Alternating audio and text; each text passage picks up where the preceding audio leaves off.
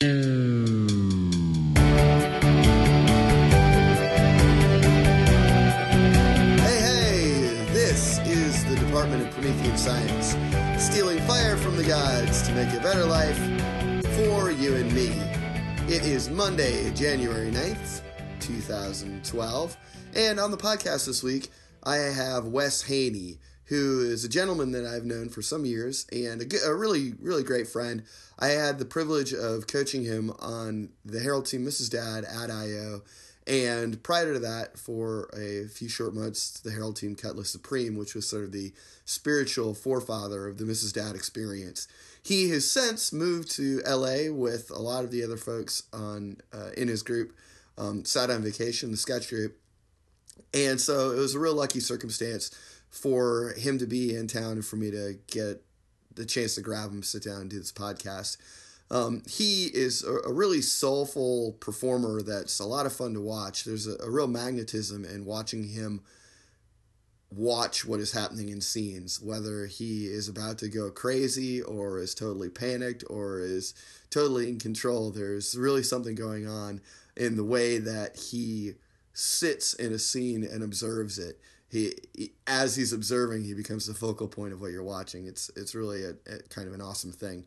If you have a suggestion for me to use with a guest in a future podcast to inspire a scene, please send it to prometheanscience@gmail.com. That's PROMETHEAN science@gmail.com. With the subject line suggestion, that way I won't look at it until right before we improvise. If you've got any other kind of correspondence, you can shoot it to that email address with absolutely anything else in the subject line as well.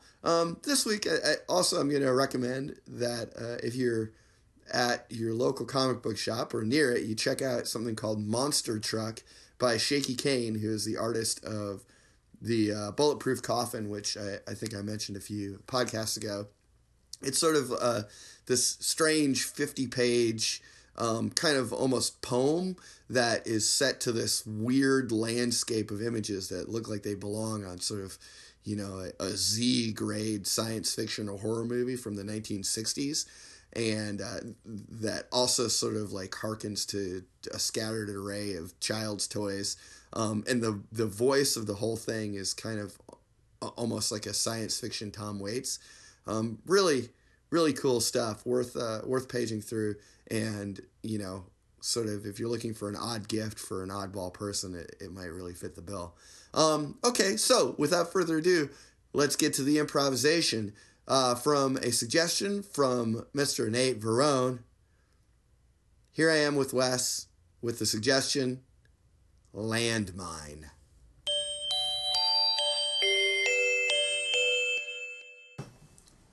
Oh, look at that poor little boy in the poster. It breaks your heart. Yeah. To see a boy so sad with a face that downturned. Yeah, with such beautiful blue eyes. I don't know. Should we get it? It seems like we could get a more uplifting poster for the office. Yeah. We should keep looking. Okay. But also get it. We should get it for home, though. Should we get it for home? We should get it for home. Oh, all right. We can get it for home. We gotta keep. Just remind us to be good, right? This poor little boy with his bright blue eyes. Yes. Keep it up in the home. Yep. Remind us what it's all about. Well, all right. Let's get it. We'll select that one. Let me jot down the number here, 73B, and then I guess we just ask the guy at the counter. Ask the clerk. Okay. All right. At the end of our shopping. Yes. That's the clerk. Our poster shopping. So let's keep flipping it through. I think you get final say, Dr. Charles. You're the boss. I am the boss. That's true. But I value your opinion. Oh. Thanks. Thank you very much. You're welcome. I suppose it's not appropriate right now, but it is my absolute pleasure to be your combination secretary and dental assistant and roommate. Thanks.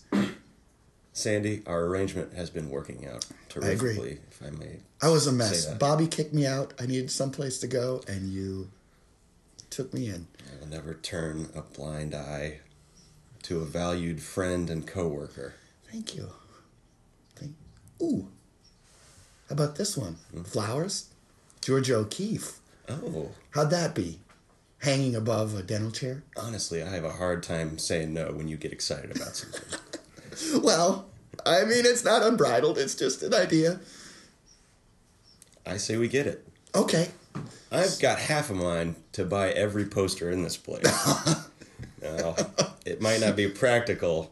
What are we going to be? A themed dental office covered with posters? We'll be like some teenager's attic bedroom. Sandy. Oh.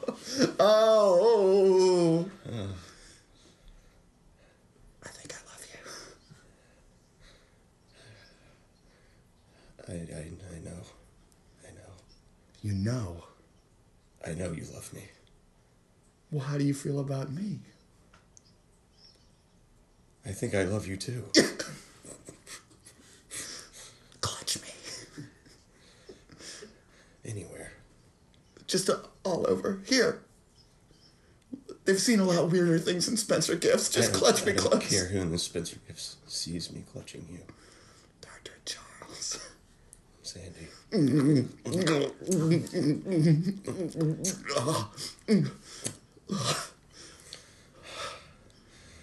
gotta get Let's get out of Spencer here. Gifts. We'll come back for the posters. Yeah. I mean, I'm not really in love with any of them. Good, I didn't like any of them. Good. I'm glad you said that. Well, we should be honest. Yes, we should be honest. Being We should start being honest. We're only going to get ourselves in trouble without honesty. I know. Let's start this Let's on the not right fool foot. around. No. If we can't be honest about the small things, like all these posters, we can't be honest about the big... I mean, we were honest about the big things. Let's start from the top. Let's start from the top. From the top. Okay.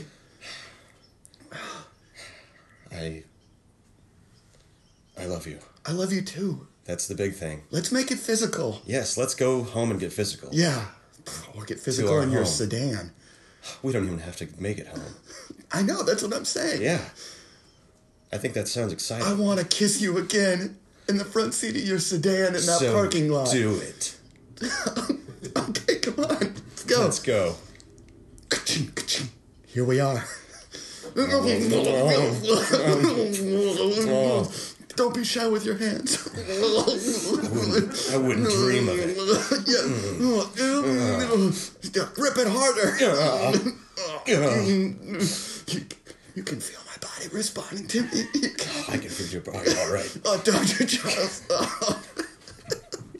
And that's our time.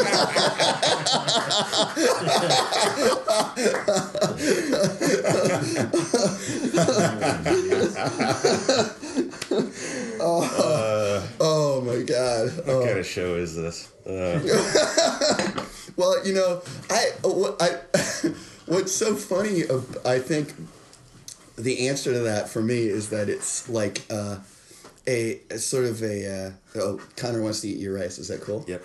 It's like or is your quesadilla?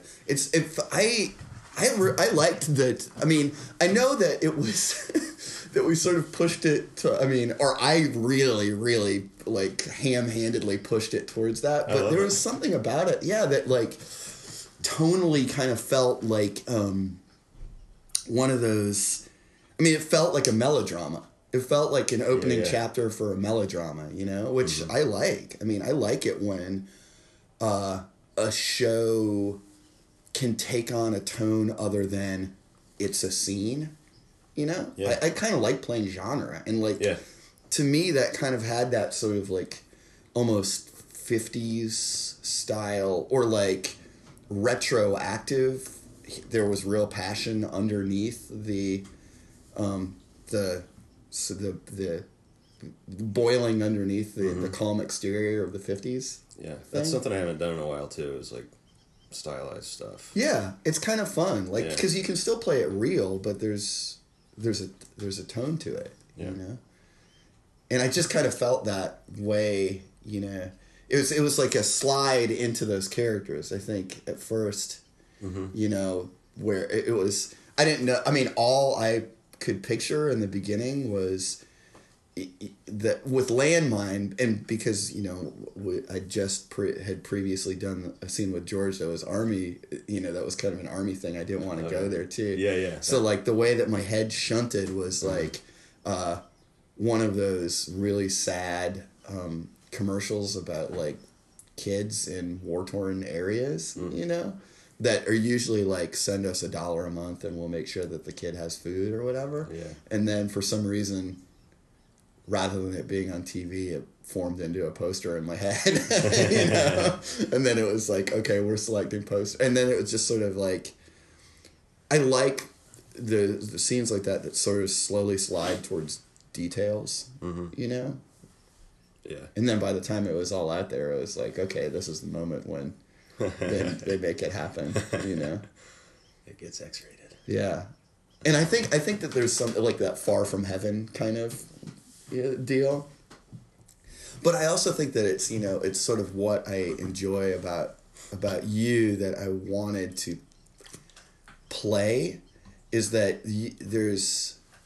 you have a real knack for being patient with seeing what a scene is and then jumping into it like all the way, you know, sort of like where you're, you know, you kind of have a tendency to like wait on the exterior of the scene, and then as soon as you see what you are, the scene does become about you. And you have like a really great penchant for being authority figures and like dads and stuff, especially ones that are having their world shaken up. So, I mean, I have to admit that I was like, it very easily slid to me like, I want to get you in this position because as soon as you're in this position, then I won't have to do anything at all but watch you. And I really enjoy that. So. Well, thank you. Yeah, I hope that was, you know, I mean, that was my experience with it. How did it fit? Yeah. What did you feel? I had a lot of fun. It was, I don't know. Like I said, I haven't done something like that in a while. Yeah. It feels like. Yeah. And a lot of what I've been doing, like the past several months. Right, because you've been out, I guess I should say, just for context, Wes has been out in L.A. For, what, a year? Yeah, a year. Yeah. But just kind of starting over out there and, you know, not playing with an established group like Mrs. Dad or Cutlass Supreme before that. It was, it's been really different. So I feel like my style of play is, like, adapted to... Yeah, it's fun. That's funny. It's a funny thing how that happens. I mean, what has that experience been like? Because it's the same thing. Like when I moved here, from North Carolina, it's like I definitely felt a change in myself. You know, that ultimately at the end of it, like at the end of that process, I felt like it was a really beneficial metamorphosis. But it's been, and I felt really invigorated and inspired while it was happening because it demanded a lot from me. Mm-hmm. So, so since you're in the middle of it, like what's... Yeah. I feel like it was a little tough for a while. Like, not really having an ally, I guess. Like on the team I was on. Like, great people, like... Yeah. You know, really fun improvisers, but it wasn't until Mark Veneer got put on the Herald team there, and then that's when it started getting like a lot more fun again. Yeah. Just well, it takes time. He's like my favorite. Yeah, my favorite improviser. And you've got a rapport with him. Oh, he's insane. Yeah. I mean, like I feel like I'm a little bit crazier because of him. So I like that influence. Yeah, well, it's probably a positive influence. Yeah, you know? Yeah. But he's somebody that you played with for such a long time, and I think that's, you know, probably part of like kind of generating an ensemble is like working through those things where you sort of come at it with a really pronounced point of view of like what you think, and then to see how that fits in and to form like a quorum, like a consensus point of view is like, that is an effort. In an interesting process. Yeah, and didn't really work out in the end with that team. Oh, it did? No. Oh, I didn't realize. Yeah, it doesn't always come together. Sometimes they put together, it just doesn't work. Oh, so I didn't realize. Is that you and Mark's team? Did you guys get broken up? Yeah, we got broken up a little over a month ago. Oh, man. It was just it was a weird mix. Yeah. Well, I know that we talked about some older Chicago, like, veterans, people who've been through it, mixed with like people who were still in classes at iOS. Oh wow! So it was just a weird balance. A lot of times, didn't really match up. Yeah. Well, because I mean, it seems like with that too, your expectation for what you would produce would be really could be really varied. You know, like if you're and you know, it's you can be you can be operating in different ways and contributing in different ways if what you're trying to produce at the end is roughly the same thing. Yeah. But if you're trying to produce like a laugh-a-minute comedy show versus a piece, those two things, if you have both of those goals happening at once, then you're just going to wind up with a mess, you know? So, I mean, that obviously those are like two very unrefined extremes, but if it's anything like that, then I can see where it would wind up kind of working out. Yeah. You know? So, I mean, well, which to bring it back to this, I think it's really fun to get a chance to play with you and have you back because you know, you're a guy I've always really enjoyed and respected and loved watching play and loved watching your sensibilities. So like, me too. It's sort of like nice to snap into something like that. It's really nice. It's refreshing. Yeah. Because I mean, I feel like I just felt like that was pretty easy. I mean, like not much happened at all in it, you know, aside from like ramping up to like getting nasty in your sedan, you know. Yeah. I mean, but it was really. I mean, but that was like a fun art to play. Like what else might we need than that? It's sort of my feeling of it. Like, it was a very like retellable. I mean, there was certainly some like unique circumstances that wound up being details of it, but the idea of a doctor and a secretary fooling around together is like, that's not like gonna blow anybody's mind. It's not gonna be like, what a novel concept. That was really an amazing and clever idea you guys cooked up. Yeah. But I think the enjoyment of it is like the way that we each personally manifest into it. We're just having fun together. Yeah. That's what it's all about, man. Well, yeah. I mean, right? I think so. That's what it comes down to for me.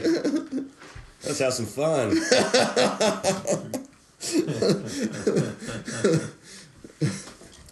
So what's the scoop now? I mean, like, what are you doing? What's your plan? What's my plan? What do you mean?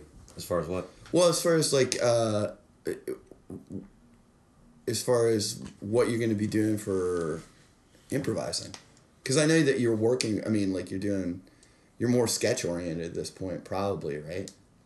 Actually, in the last couple months, I've been doing a lot more improv. Oh, okay. Well, good. And it's been nice. We've been able to put up a lot of shows at iOS, just like kind of loose groups of like fun, like mostly old Chicago people. Yeah, I feel like I got something from Mike Daflos that was like this group, and it was like Grizzly Jack. You guys. Yeah. We've done a couple of those, and then I'm on a team with Steve Fleming called Men of a Certain Race. Oh, I've seen the because you're all like fair-haired. Yeah. Like white guys, right? Yeah. But both of those shows, like, we do basically the same things, just like real fast and loose, real tag heavy stuff, just following every tangent. Yeah. And just really like falling all over each other, just running it out. And I really like that style. So I'm super into that right now. I think that there's a burgeoning, you know, like Farrell and I play a couple shows that are kind of the central mechanism for moving things along tends to be pretty tag like, you know, and then sort of finding a show outside of that structure, you know, that still has kind of a beat pattern to it and like an overall discovery for the show. Like, I think that's an interesting emerging thing. Yeah. And one of the best tag run I think I've ever seen was a UCB team out in LA that my buddy Jim is on. It was like a midnight show, and I was just like, this was perfect, you know? And it was that fast kind of tag style. Yeah. I feel like everybody I'm playing with now, too, like, everybody's just really awesome and hilarious, so it's really easy. Yeah. like I trust everybody like completely. Yeah, yeah. So I feel like that allows me to kind of go a little bit further out. Right, yeah, like have a little bit if your job isn't strictly to do one thing that is absolutely necessary for anything good to happen. Yeah. Yeah, it's super freeing. Yeah, yeah. Well, and I think that's the kind of like I would deign to say that that's kind of the thing that happened for this scene, is that it was like I really didn't know, and it was easy. Like I would say that that's not one of my go-to characters.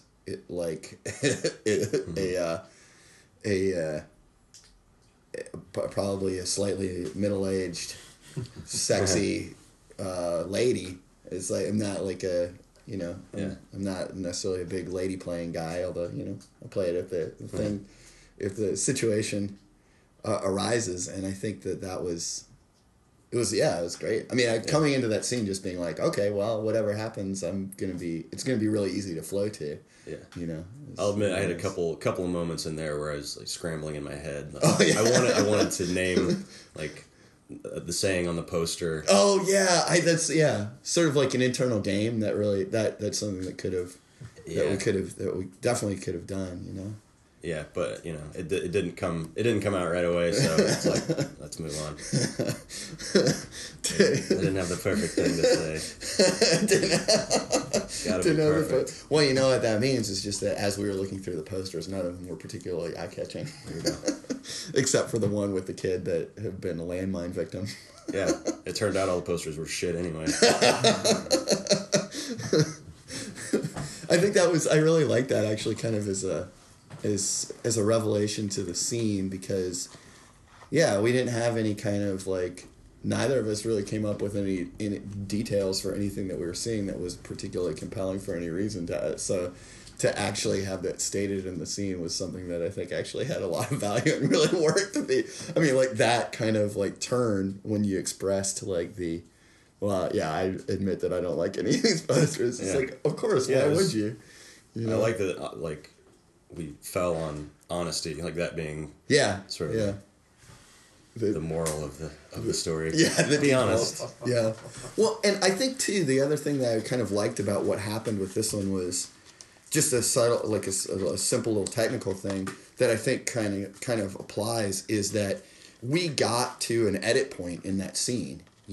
When it's like, let's get out of here.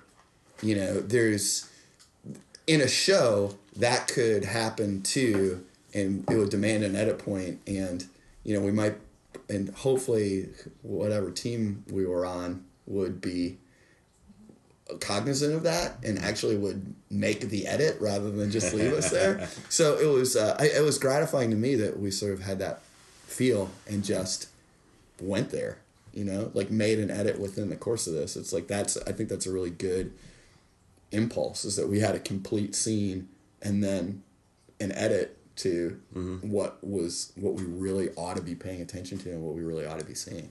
That was I thought that was a really nice technical thing. Yeah, I feel like probably a little easier just to also it being just audio. If our 2-person show, it would have taken one of us to actually push our body into motion to do it, But hopefully we would have done that too, Hopefully that's the lesson learned. I wouldn't. Forget it. I don't know. That's on you, dude. I'm doubting myself. I'm like, I don't know if I would have or not. But in retrospect, since it happened here, I hope to God I would have actually done it in the course of the show. Yeah. So, I might have done it. You might have. Who knows? I might have done it. Who knows? Who knows if you may have done it or Different not. circumstances. Yeah, I know. Well, I don't know. It applies. Well, I don't know. Yeah, I'm still feeling this whole thing out. All right, that was the dog bark. So, okay. Do you have anything else you want to say about this, or any final thoughts? I never want the dog bark to cut off important conversation. Sorry if I sound dumb. Well, I'm real smart. Just for the you are really smart. You're smart and obtuse. But just for the list, you're sick. I'm sick. Ate a bunch of cheese. Yep. And allergic to my cats. So that's it. I'm still here. Yeah, you're still here. You're still doing it. You're a warrior. Well, it's really good to see you. Thanks for doing it. Okay. Awesome. Thanks, Wes.